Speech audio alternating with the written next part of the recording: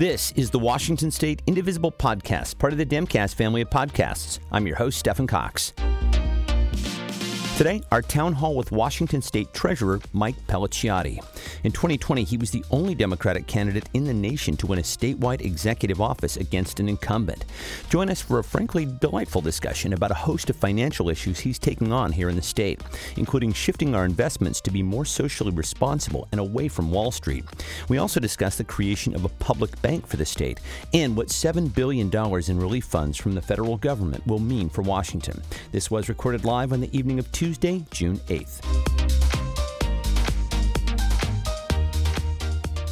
Welcome, everybody, and welcome, Treasurer Pellicciotti. I will echo Kat and first and foremost say thank you for being here and certainly congratulations on your election. We are so thrilled to have you in office. Well, thank you, Stephanie. Hi, Kat. It's so good to see so many friendly faces. I see Julie here and so many other folks, and it's just really great to be with all of you again. Well, it's great to have you with us, and I'm going to have you start the way that you have started our last two appearances, and I hate to ask you for a job description each time you're on, but you're so darn good at giving it. So just very briefly, what does a state treasurer do? Oh, it's a great question. It's actually one of the first things whenever I give a speech, I always start off with. So we serve kind of three major kind of core functions. So we manage the state's debt. So when the state creates highways and kind of capital projects, the state doesn't build that all at once. The legislature develops a plan to pay those off. And so we have about $20 billion in debt. Our office manages that, and we try to have the lowest interest rates that we can to save taxpayers and the people of the state of Washington money. The second thing we do is we handle kind of cash flow for the state. So we manage over $300 billion in cash flow. So checks coming in and out from the state. You can imagine that the state pays a lot of bills and receives a lot of money coming in, and we handle a lot of the cash flow related to that, over $300 billion a year. And then the third major thing we do is we handle certain state investments. And so those state investments are about $20 billion in state investments. That's kind of managing when the money's coming in and sitting in the state for a short period of time, and then as well as managing some local dollars as well that we do through that. And those are kind of the three main core functions of the office. But there are a lot of other things that to me are really exciting about the office. I know we'll have a chance to go into more detail, but really kind of larger policy issues within the office that I think are really important. So the state treasurer serves on various boards and commissions. There are several different boards and commissions that handle a range of issues, housing finance. You might be familiar with the GET program, which is kind of the 529 program that you can invest in your kids' educational opportunities. I serve on that committee. I serve on the Economic Revenue Forecast Council. We actually have a meeting tomorrow, which handles kind of budget outlooks and things along those lines. And then I also serve on the State Investment Board.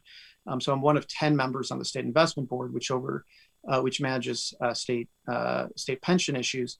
I'm one of only 10 members, unlike in other states where the state treasurer might have total control over it. Here in Washington, I'm one of 10 members. But to me, it's a very important part of the job, and I look forward to talking about some of the opportunities to lead on issues through that work as well. Let's start right there then, because, when we last spoke, we talked about how the way that we invest our funds as a state is a reflection of our values. And this is our first audience question. Julian asks, what is your office doing to increase the state's socially positive investments and to decrease its socially negative ones? So I'll just ask you, what are some significant ways that you have shifted our state's investment portfolio away from maybe what it was under your Republican predecessor? Yeah. So as I was indicating, there are kind of two major investment categories. There are those investments that I have direct control over as state treasurer. So those are the kind of $20 billion of investments that I was mentioning earlier. One of the things that I've done since coming into office is making sure that all of the directly managed investments by the state treasurer, by me and my office, have an ESG lens through all of the work that's done.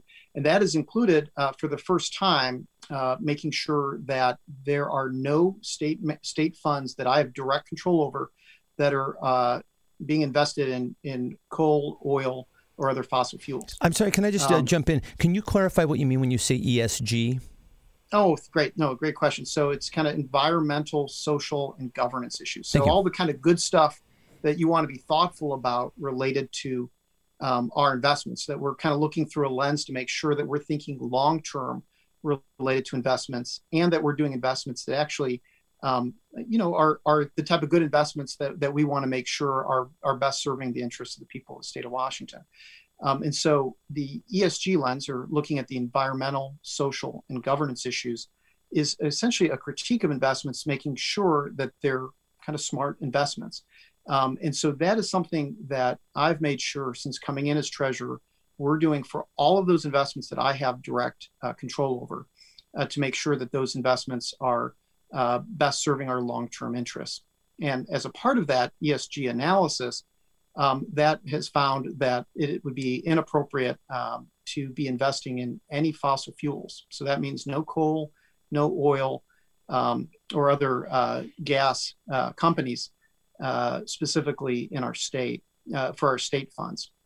Now, I should point out, as we were talking about kind of those two different groups of investments. There are those that I have direct control over, and then there are the pension dollars, which are managed by an independent state investment board, that I'm one of the 10 voting members on that board. And so, and I'm happy to go into more detail, but really the focus that I've had in the work that I've done on the state investment board is making sure that we really do a lot more shareholder engagement. So the companies that we do own stock in, that we're doing everything we can to make sure that those companies are looking out for the long term with the investments that they're doing, or I should say the operations that they're doing, because we're what's called an institutional investor. So an institutional investor means we own everything that we have to own as a part of the legal framework that we have as a part of our investments. But because we're not short-term profit motivated, our interest is making sure that those businesses are thinking long-term, because we're going to be owning that same stock today, 5 years from now, 10 years from now, 20 years from now, that we can really engage with those corporate boards to make sure that they're watching out for the long-term interest of the company and not just short-term profits. And so that's been a busy week for the State Investment Board. They were engaged just this past week in voting against current membership, the current corporate board membership of ExxonMobil, for example, and using and leveraging the votes of Washington State and other state treasurer offices to make sure to change the current corporate board makeup there, and vote against the current corporate boards. And that's what we call that shareholder engagement, to really start looking long-term in the way that we do investments. Which is a very exciting thing, ultimately, because, as a maximal shareholder, you do get some say in the matter. And that is something that I want to get back to the corporate board issue in a second. But I want to follow up on something that you just said. And we had an audience question about this. You mentioned that we have divested from fossil fuels, but you started to talk about pensions and said that there's less control there. We had a question, somebody asked specifically, are you able to divest our pensions from fossil fuels? So the quick answer to that is the State Investment Board does not divest in anything. That's been a board policy for many years. And so, like I indicated, I'm one of 10 voting members on that board. The State Investment Board has what's called an index fund, which essentially means that it invests in those that are publicly traded companies. Mm-hmm. It has had a long time policy of not divesting. It has a current legislative mandate. It's a legal fiduciary obligation to be maximizing returns at a prudent level of risk. I've viewed this as an opportunity to really focus on the prudent level of risk aspect of our legal mandate that comes from the legislature. And one of the first things that I've done is I've joined the audit committee of the State Investment Board. And the audit committee has traditionally, you were mentioning difference between me and my predecessor. The reason I'm on the audit committee is because there was a vacancy on the audit committee when I took over, and the audit committee has traditionally looked just at kind of the numbers of the organization, making sure there are clean audits in the operations. But the audit committee has a much more significant role, in my view, and in the legal assessment that I've had related to reviewing the work of the board, and that's making sure that we're minimizing the risks to our investments. And that, to me, really creates an opportunity to make sure we're thinking long-term and that we're starting to create policies on the board. And obviously, this will take some time, but that we're being thoughtful on these legal financial issues and looking at these long-term issues related to all aspects of our investments. So it's not just a particular company here or there, because the State Investment Board invests over $140 billion, right? So it is a wide investment portfolio. But what to me is very important is we start looking at what are issues that affect our long-term investment interests. So we were talking about climate earlier. To me, climate isn't just involving certain companies. It involves all companies, and making sure that whatever business is being operated, that they're doing the steps they need to be doing to start changing their behavior so that they're able to operate years from now, and that they're thinking long-term. And so a lot of the work that I really want to focus on is making sure that the audit committee is effectively mitigating those long-term risks on all companies that exist. And I really think that's where we're going to see a really significant change. That's been the long-term view that I think that we should be having with the State Investment Board. What keeps going through my head is elections have consequences, and this is such good news. I love to hear these sorts of developments, when it comes to our state's investments. I want to give you the opportunity to talk about a few of your quite formidable achievements during your relatively short time in office, and we'll start here. You recently refinanced the state's debt to get back over $100 million in future debt costs. Can you talk specifically about what you did here? Yeah, sure. Well, look, credit goes to a good team in the office. There's no question about that. We have a great team in the office and really skilled folks. But I'm really pleased we timed it really well. And for those who aren't familiar with what we're talking about with that, it's technically called a refunding, but it's essentially a refinancing. It's kind of like when you refinance your house. When interest rates are low, you refinance your house. If you time it right, it saves you in costs down the road. Well, that's kind of what we're doing. Interest rates are very low, but we really timed it and really did a focus on where did Wall Street companies, when they bought essentially Washington State bonds, when did they get kind of really good deals from their perspective? And let's refinance those deals. Let's pay them back right away and refinance that. Because what does that mean? It means if we do a real thoughtful analysis on that $100 million was set to go to Wall Street. And instead, it's going to be kept by the people of the state of Washington. And that makes a really big difference, because when we're talking about certain programs and projects and things that in the past, look, you mentioned before, I've served in the legislature for 4 years. It seemed like we were always being told there wasn't enough money, or that's a great $2 million program that would make a big difference in people's lives, but sorry that we don't have the funds. Well, when you're talking $100 million, that's 50 of those programs. When we hear about major changes in social services that are being provided, a lot of these programs that are $50-60 million, that $100 million now makes that possible. And so it's the type of thing that when we're being thoughtful and we're saying, hey, this money should be going to the people of the state of Washington, not to Wall Street, that we can really make a big difference in helping folks out.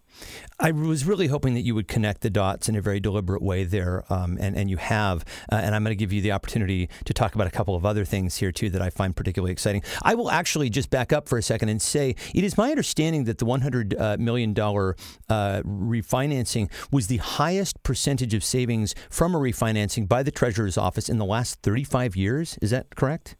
Since records have been kept. Yeah. We started keeping records 35 years ago, and it's the best we've ever done by a percentage basis. And no, it's really exciting. I mean, at least it's exciting for me. We should give you a bonus, is what I'm getting at. Yeah, You already deserve a bonus. No, look, I mean, because I know, having been a legislator, how critical this is. When we can free up these type of funds, and I mean this is $100 million that would otherwise have gone to Wall Street profits, and instead is now here in the state of Washington to allow for us to do projects in the years ahead. That really makes a big difference. And but it takes a focus on making sure that we're really trying to make those changes and make sure that we're always focused on doing that. Like I said, we have a really great team in our office that is really excited to be doing this work, and I'm always encouraging them to do more things like this. You also recently worked with state agencies and municipalities to finance emergency equipment and building upgrades at low interest rates. Talk about the savings here. So, I always talk about the fact that our job is to provide as much value to the people of our state, regardless of the economic conditions we're facing. So when interest rates are low, we need to be doing everything we can to make sure that we're allowing people to borrow money at really low interest rates. When interest rates are high, we need to be investing public funds to be maximizing the returns on different treasury bonds and things like that when interest rates are high. Well, right now, interest rates are low. So I've really been focused in the office, and again, thanks to the good work of our team in our office, at finding creative ways to provide low interest rate loans to local governments. Because right now, obviously with all the economic challenges we've been facing, we've been making sure that we are able to pool various states as a part of a larger public offering of a bond. And for those who aren't familiar on the call, a bond is essentially kind of a debt, right? We say, we issue a bond and we say we will pay you back X certain amount of years later with that same amount, but with interest. And we give payments between now and that time. Well, again, we've really done a great job, and we've been able to maintain our AAA bond rating, which is the highest rating that the state can have. That allows for us, because we're a good investment for people, to buy our debt at a very low interest rate. And so a lot of small communities don't have that same opportunity. They don't have those same low interest rates or have the same credit ratings. And so what we've been able to do is, through a particular local program called the Certificate of Participation Program, we've been able to use the Certificate of Participation Program to pool different local governments into this pot and issue debt at very low interest rates. And so with those low interest rates, it's the difference between certain communities, let's say in East Pierce County, being able to buy a fire truck or not, or in Stevenson, Skamania County, being able to get certain emergency equipment, or in Oak Harbor just a couple months ago, being able to get an ambulance that they otherwise wouldn't have been able to get. And so these are real exciting things that allow for essential services at the local level that otherwise might not be able to be financed, and certainly not at such low and favorable cost to taxpayers. And the more we can help local governments out, the more we can really allow communities to thrive. I'm just going to highlight one more thing that you did, which is to approve the private financing of the State Convention Center expansion. That's going to save taxpayers about $330 million. So, look, by my math, you've saved the state about $500 million with these three projects. How are you going to keep this pace up is what we want to know over the course of your tenure. Well, again, we have a truly great staff in the Treasurer's office. I couldn't be more thrilled with their commitment and focus to the work that they're doing. But it makes a big difference. I mean, the difference between $330 million government bailout for a convention center or having private financing is the difference between that $330 million being available for other efforts. And by doing the private financing, not only was it over $100 million saved to the state of Washington, over $100 million saved from King County, and over $100 million from the city of Seattle, but we also saved over 1,000 jobs by keeping that convention center on track.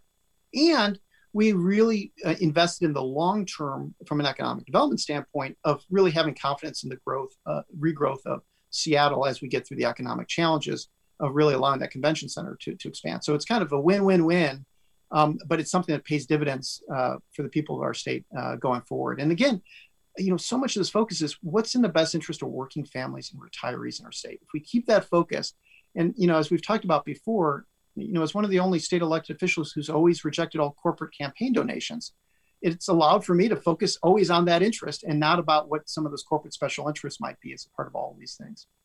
I want to talk about federal money because you've been doing a lot of work around the $7 billion in federal stimulus money that is coming to Washington from the American Rescue Plan. And I will just ask on behalf of everybody and myself included, what is involved in the mechanics of taking receipt of a chunk of change that big? And what is your role in it? Stefan, it's a really big wheelbarrow that shows up with cash. It's like $7 billion from Monopoly. Yeah. Yeah, right. No, you got it. It is to me, it was a very critical step in getting us out of the economic recession that we're currently facing. And it's the reason why I joined 16 other state treasurers around the country in calling on Congress to pass President Biden's recovery plan, the ARP, the stimulus money that you just described. That would result and has resulted now in $7 billion coming to the state of Washington. And, to me, it was very critical. I mean, we have to remember that passed by only one vote, if you remember, in the Senate. And so teaming up with other state treasurers, I think, was very critical in getting some of those members of the Senate who were, kind of going both ways on it to get behind that and make sure that it passed. And it's really made a big difference for our state. So $7 billion alone to the state of Washington, about half of it, well, I should say within the state of Washington, about half to the state of Washington and another half to local governments. And as you were talking about it, it's not easy. You would think it's easy just to receive $7 billion, but it's actually very complicated. You need to make sure you have certain collateral to back up the funds when they show up. You need to make sure that you're able to invest those funds so that you're getting a return on that money once it shows up. And that's not necessarily easy to do. And it's one of the things I'm really proud of our office and our investment team in our office, because we were the first state in the country to successfully receive the federal funds, the first state in the country, which came as a surprise because as the first state, no one knew who was going to get it first. And we were really quick on the trigger. We filled in all of the paperwork through the good work of the Office of Financial Management.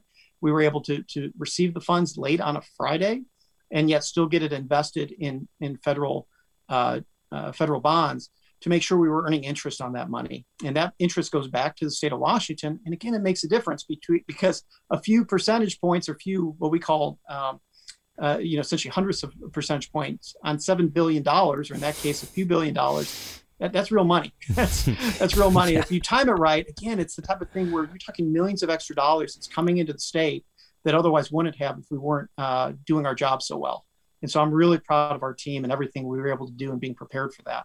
And making sure that money was able to then be in the state and then obviously go to where it needs to go throughout the state.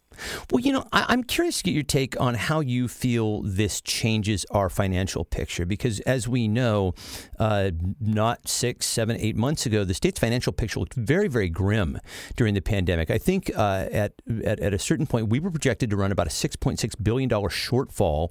So how do you think this federal money changes our long-term financial picture, and in what ways? Well, it certainly helps the short term. There's no question about that. And I think got us back on track. I think what we've seen is we were able to not have the austerity budget that I think was a concern for many that otherwise we may have seen this year. And, for those who were part of the austerity budget a decade ago during the last recession, a lot of legislators talked about, you mentioned Representative Maxwell's on this call. I know she, obviously helped guide us through a lot of these issues. Was a challenge where it took a lot of years to rebound from some of those cuts that took place.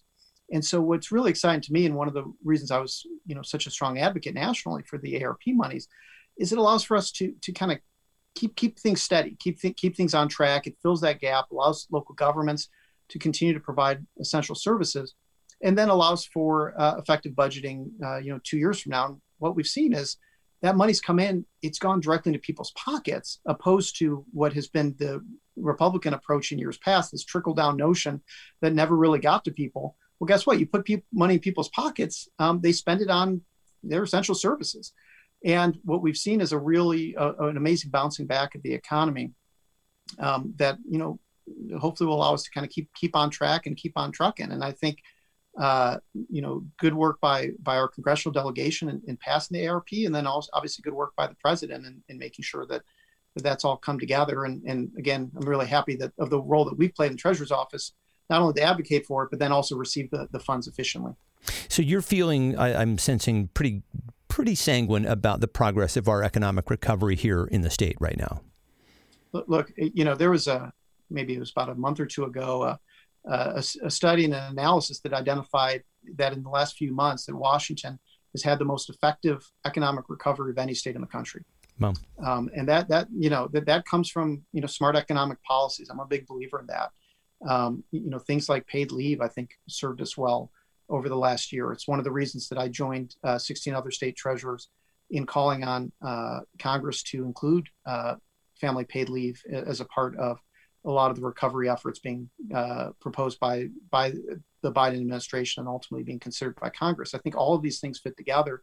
And if we're being really smart about our economic policies, that leads to strong economic recoveries.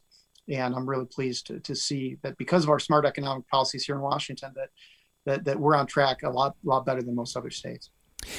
I want to actually, this is a very natural transition. I want to talk about this year's legislative session, and I'll just ask you as a sort of a primer, did you have a legislative agenda as a treasurer going into this session? So, one of the things that when you become, you get sworn in, the legislature is already meeting. They were sworn in 2 days earlier.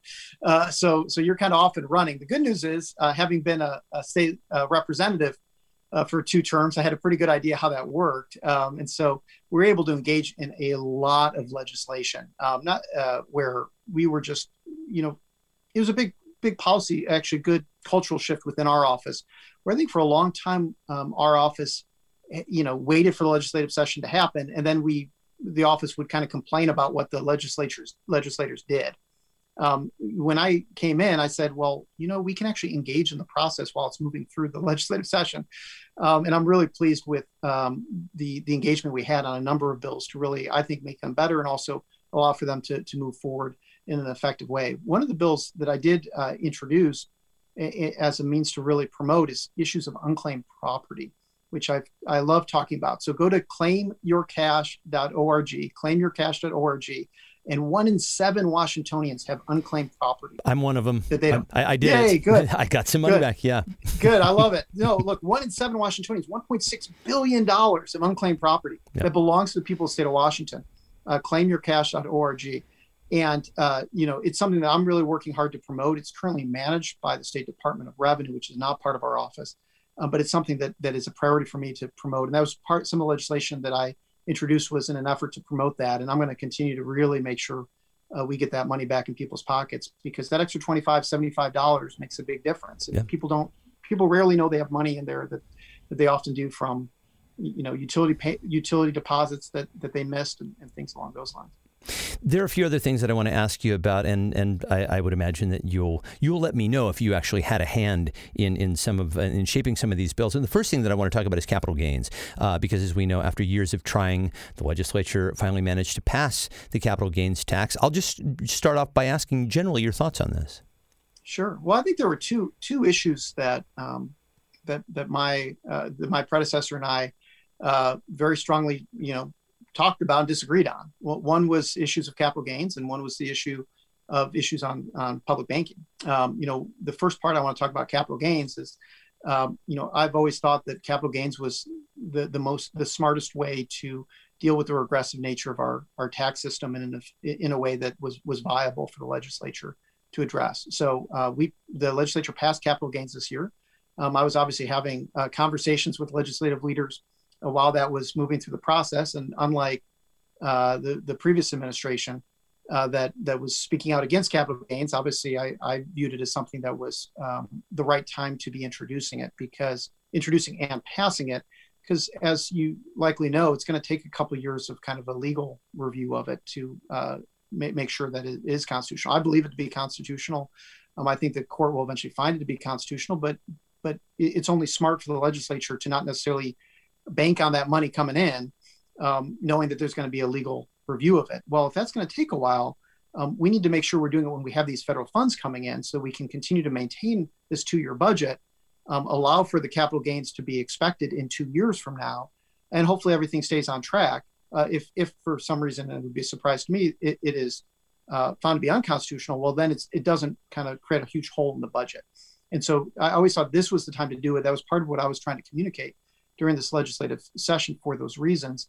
And obviously, a lot of the advocates, the folks who were introducing that legislation, I had a good opportunity to talk to during this legislative session to make sure that things were staying on track with that. The lawsuit that you mentioned, I believe there are 2. The most recent one claims that the capital gains law is unconstitutional because they claim it's actually an income tax. So obviously we're going to keep an eye on that. I'll just ask you generally, because there were a number of other progressive taxation bills that advanced but didn't make it through: wealth tax, estate tax, others. Any thoughts, hopes for next year's session on progressive taxation? Well, I think Representative Frame has been a real leader on many of these issues. She has her work group that has been focused on these issues. I think most people realize, and certainly I did, was that capital gains was the place to start any analysis in dealing with the regressive nature of our system. I continue to think there are a number of things that could be looked at, but I'll leave that to Representative Frame and really the legislature at this point, who is doing more of a thoughtful analysis of what makes sense and when, in terms of dealing with the regressive nature of our tax system. But it's certainly something that needs to continue to be addressed. I mean, we have a regressive tax system in Washington. It's not good, and we need to be doing everything we can to lower the taxes on working families and retirees who pay a disproportionate share time and time again related to the taxes that they're paying in our state. 100% agreed. I know that you are a staunch advocate for a state bank or public bank. I believe you like to refer to it as public bank. We had a lot of questions about this from listeners in advance. First, if you could just lay out, what is a public bank and how do you see its advantages? Sure. Well, one of the things that, look, I think there are a range of issues around public banking that are helpful to the people of the state. I always want to, clarify that, that what I don't support is any use of state pension funds to create a public bank, nor an unconstitutional use of state funds to create public banking. And it's really those constitutional issues that really have kind of complicated things, I think, for a number of years. I think this was the first year that two things happened. One was that our office actually assisted legislators in finding a constitutional path related to various legislation they were putting forward. And for the first time, there was a public bank proposal that actually got out of committee for the first time that I'm aware of in decades. I was obviously we were working closely with the legislators who were introducing the public banking legislation. There was a constitutional path. It not only then was able to pass the committee, it actually passed the Senate, came to the House, passed the House committee, got to the House floor. Again, this is what happens when you actually have an office that's willing to work in a collaborative way, within certain parameters. I mean, again, within certain guardrails to make sure it's constitutional and legal, but in a way that is assisting legislators instead of attempting to thwart legislators. As it relates to the particular proposal related to public banking, it was, essentially a public bank that through a kind of a municipal cooperative that would have pooled municipal funds together to allow for loans to be loaned out to municipalities. One of the things I was mentioning at the beginning of our talk is that we are at historically low interest rates, historically low. And so the challenge that I think existed a decade ago in terms of high interest rates keeping municipalities from having access to capital, it's not the same situation. We just had $7 billion come in to the state. We have historically low interest rates. And so the real question now and going forward is the demand from the municipalities to be identifying that this is something that they want and need right now. And I think that the lack of municipalities coming forward and saying we need this right now is part of the reason it wasn't prioritized by the legislature. But I don't want to speak for the legislature. You'll have to ask them. But what I can say is, for the first time, we saw a public banking or municipal cooperative proposal actually get out of committee and move significantly through, because, again, this is what happens when you have government that actually is cooperative and not attempting to thwart certain proposals. And a lot of that, I believe, was due to the great work of Senator Bob Hasagawa, who I spoke with on the show about the public bank. And, I'm just wondering your opinion about, you talk about some of the things that will need to happen for next session in order for it to become law. A lot of this seems to be messaging. You said the municipalities haven't really sounded off about the need for a state or public bank. How do we as activists maybe start to spread this message? Because, as I said, it was, I think we probably got 6 or 7 questions about this very subject. How would you like to hear us speaking about that in a way that you think would advance this in the legislature? Well, I've always thought that the only way that a public bank would be viable in the current proposal is if the larger counties, those who actually have the resources to kind of create the pool of funds, think that it's a good idea and want to participate in it. And so really you're talking King, Snohomish, Pierce, some of the larger counties that have the resources in order to pool those funds. It's not going to be a random mosquito district in Eastern Washington. They might benefit from the loaning of the cash, but they're not going to be able to put forward the capital necessary to kind of create this type of entity. And so the question is really from those county leaders if this is something they want. I don't want to speak for the legislature or any individual legislators in terms of why legislation didn't move, but I do think that if county governments and other jurisdictions think that they want to be a part of this, coming forward and identifying that during the legislative process would amplify the need. I do want to reiterate, we are at historically low interest rates. And so, it doesn't come as big of a surprise to me right now that those local governments aren't saying we really need the access to this capital in the same way. And so, I've always viewed any issues of public banking as being a kind of longer term analysis and project. And I think that, that's no different now as a part of that analysis. But obviously talking to your local government leaders in terms of any interest that they have in coming forward is obviously the next step. And as you say, timing is key because rates are low right now. So maybe at a different time in the future, it might be an easier sell. I also want to talk about the work that you're doing around cannabis banking. First and foremost, I will note that you recently reported on annual cannabis revenue, and it's pretty substantial. Can you just tell us what the numbers are there? It's a lot, and it increases every year. I mean, I think that we were looking at, in terms of revenue for the state, it was like $500 million. Now it's probably going to be closer to over $1 billion on a biennium budget. We're seeing a huge amount of obviously revenue that comes from that, but the cannabis banking that is particularly that needs to be addressed is allowing cannabis businesses to use banks. That includes credit cards. That includes making sure that they're not operating in cash.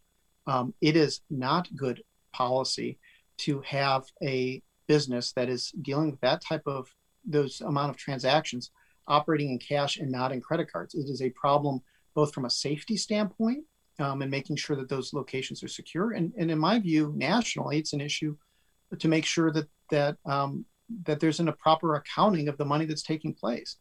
And what I've done is I've called on Congress specifically to pass what's called the Safe Banking Act.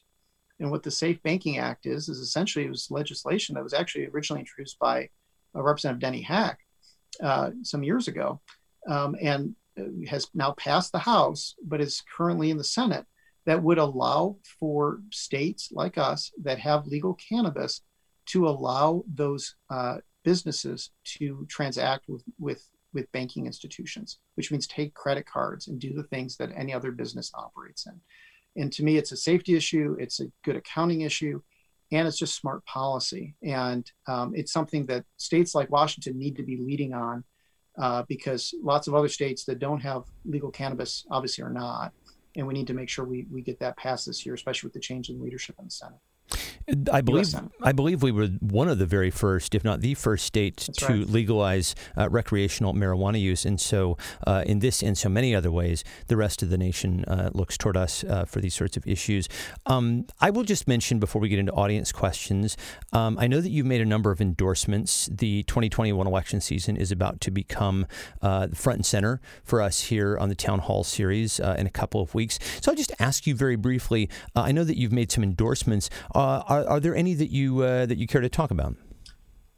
Well, one, I will say it is nice to not be on the ballot myself for the first time in a while. So it's nice to actually be helping out other campaigns as they're running in their municipal races. Look, I just this weekend, I think on Sunday, I joined Senator Wynn as a part of his kickoff. I spoke at his kickoff. I've known Joe Wynn for a number of years and was happy to endorse him. I've endorsed Hamdi Mohammed for the Seattle Port, as well as Toshiko Hasagawa for the Port of Seattle as well. In those cases, I'm really thrilled just to have candidates representing South King County. You mentioned that's where I've represented in the House. I feel like we've needed representation on the port since so much of the port's activities at CTAC affects South King County.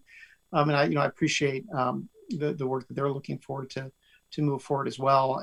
Obviously, we have a number of races and great candidates all around the state. I've endorsed in other campaigns, and I don't want to forget about anyone right now. I feel bad that if I am, but in light of some of the recent events I've spoken at, those are some that come to mind recently. Well, they're great candidates, and I'm particularly excited about a number of them that you just mentioned.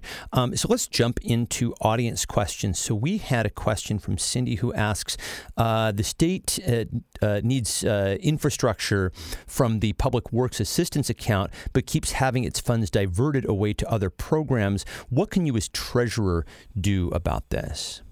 Well, I'll say what I've done so far, which is actually I've reached out to the chairs of both the respective House and Senate committees and successfully advocated, I think it was $120 million more in the Public Works Trust Fund, or I should say Public Works Assistance account this year, and have specifically called on them to actually stop rating that. We were talking about public banking earlier.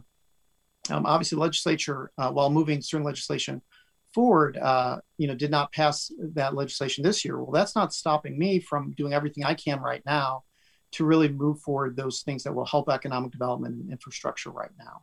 And that meant obviously advocating for the ARP funding, making sure that money's getting to local governments, making sure that we're having those certificate of participation sales and consolidating the debt offerings of local governments so that they can receive efforts. And then obviously really doing everything I can to promote the Public Works Board and the assistance account that they operate in.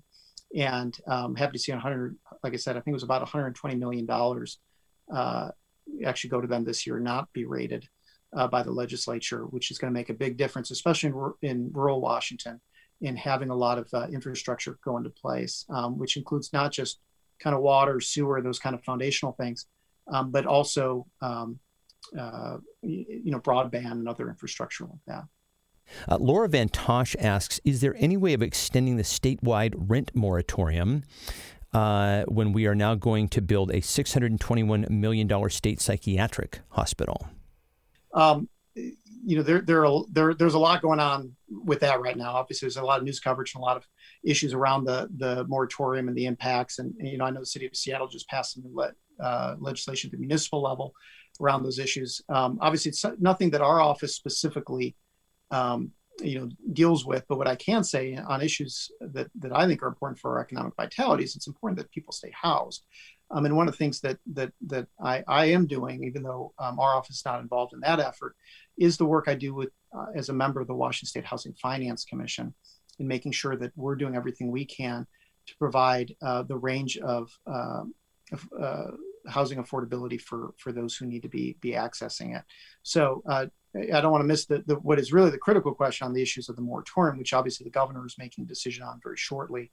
But it's obviously critical to make sure that in everything we're doing, we're keeping people housed, because that's the next step to make sure that we don't have the continued economic challenges. Because even though we're seeing an economic recovery, it is very important for me that everyone is seeing an economic recovery. And we don't just have certain people who are moving forward in the state and obviously other folks who are not.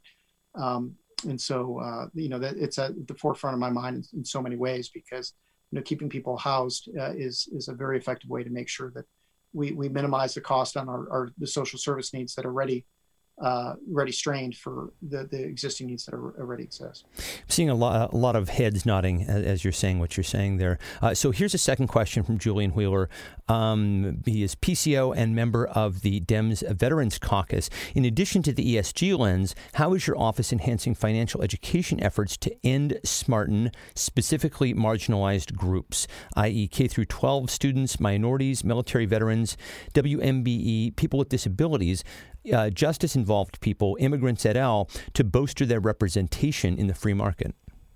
Oh, it's a great question. And actually, it's a timely question, because in about a week or two, we're going to be posting a position for a financial education coordinator position in our office that actually has been vacant for at least a year at this point in the treasurer's office. And, it is a good question because it's a critical issue. I mean, so many issues around financial education are really foundational, especially early on, to make sure that folks don't fall victim to predatory lending, the range of other issues that can pop up, to make sure that folks are in a stable position. Because I really view a lot of the issues of economic justice as being access to capital. too many folks have been put in a situation where they're being denied access to capital, because of prior history on certain issues that they did not have the opportunity to have financial education opportunities. And I really want to make sure that the financial education coordinator that comes in the office and the work that the coordinator will be doing will really be finding people where they're at in school, and really making sure we're providing education in a way, and education modules in a way around the state that provide people the opportunity to learn about the importance of smart financing very early on in life, and that it's a critical component to their education while in school. I think we're just about ready to wrap up here. I will just first and foremost say thank you so much for your time, your candor, your extraordinary work. It's going to be an interesting, I think, to say the least, a number of months ahead of us, not least of which what is happening on the voting rights front, but also in terms of what may be happening on the infrastructure front. I wonder if you want to just take a couple minutes and just have a couple last words before we go. Well, look, my last couple of words I have is just to thank all of you. I mean, so many people around this call are friends, and you mentioned at the start of our chat, I think it was Kat as part of her introduction mentioned that I was the only Democratic candidate for state executive office in the country who beat an incumbent. There were hundreds and hundreds of candidates for office. I mean, we're talking actually thousands of candidates in that situation.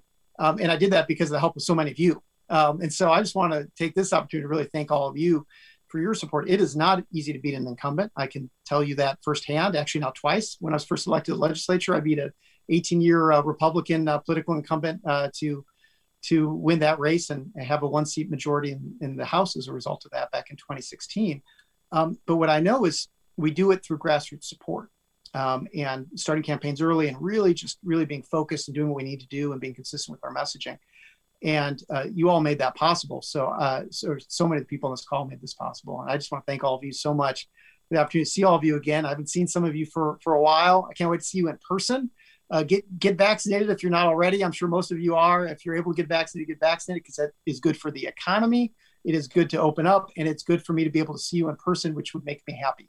So keep doing all the good work that you're doing. It's just so good to see so many friends again. Get vaccinated and make the treasurer happy. Okay, that's where we're going to leave things tonight. Treasurer Mike Pelliciotti, it is always such a pleasure, my friend. Thank you so much for joining us. It's so good to see you. Thanks, Stephen. Thanks again to Treasurer Mike Pelliciotti. Thanks also to Julian Giavsky, Robin Gittleman, Louise Pathay, and Kevin Jones. The producer of the Town Hall series is Kat Pipkin. If you'd like to get in touch, our email address is indivisiblepodcast@gmail.com. The Washington State Indivisible Podcast is part of the Demcast family of podcasts. Learn more about Demcast at demcastusa.com. Special thanks to Lori Colwell, and as always, my thanks to you for listening. We'll talk to you next time. Bye.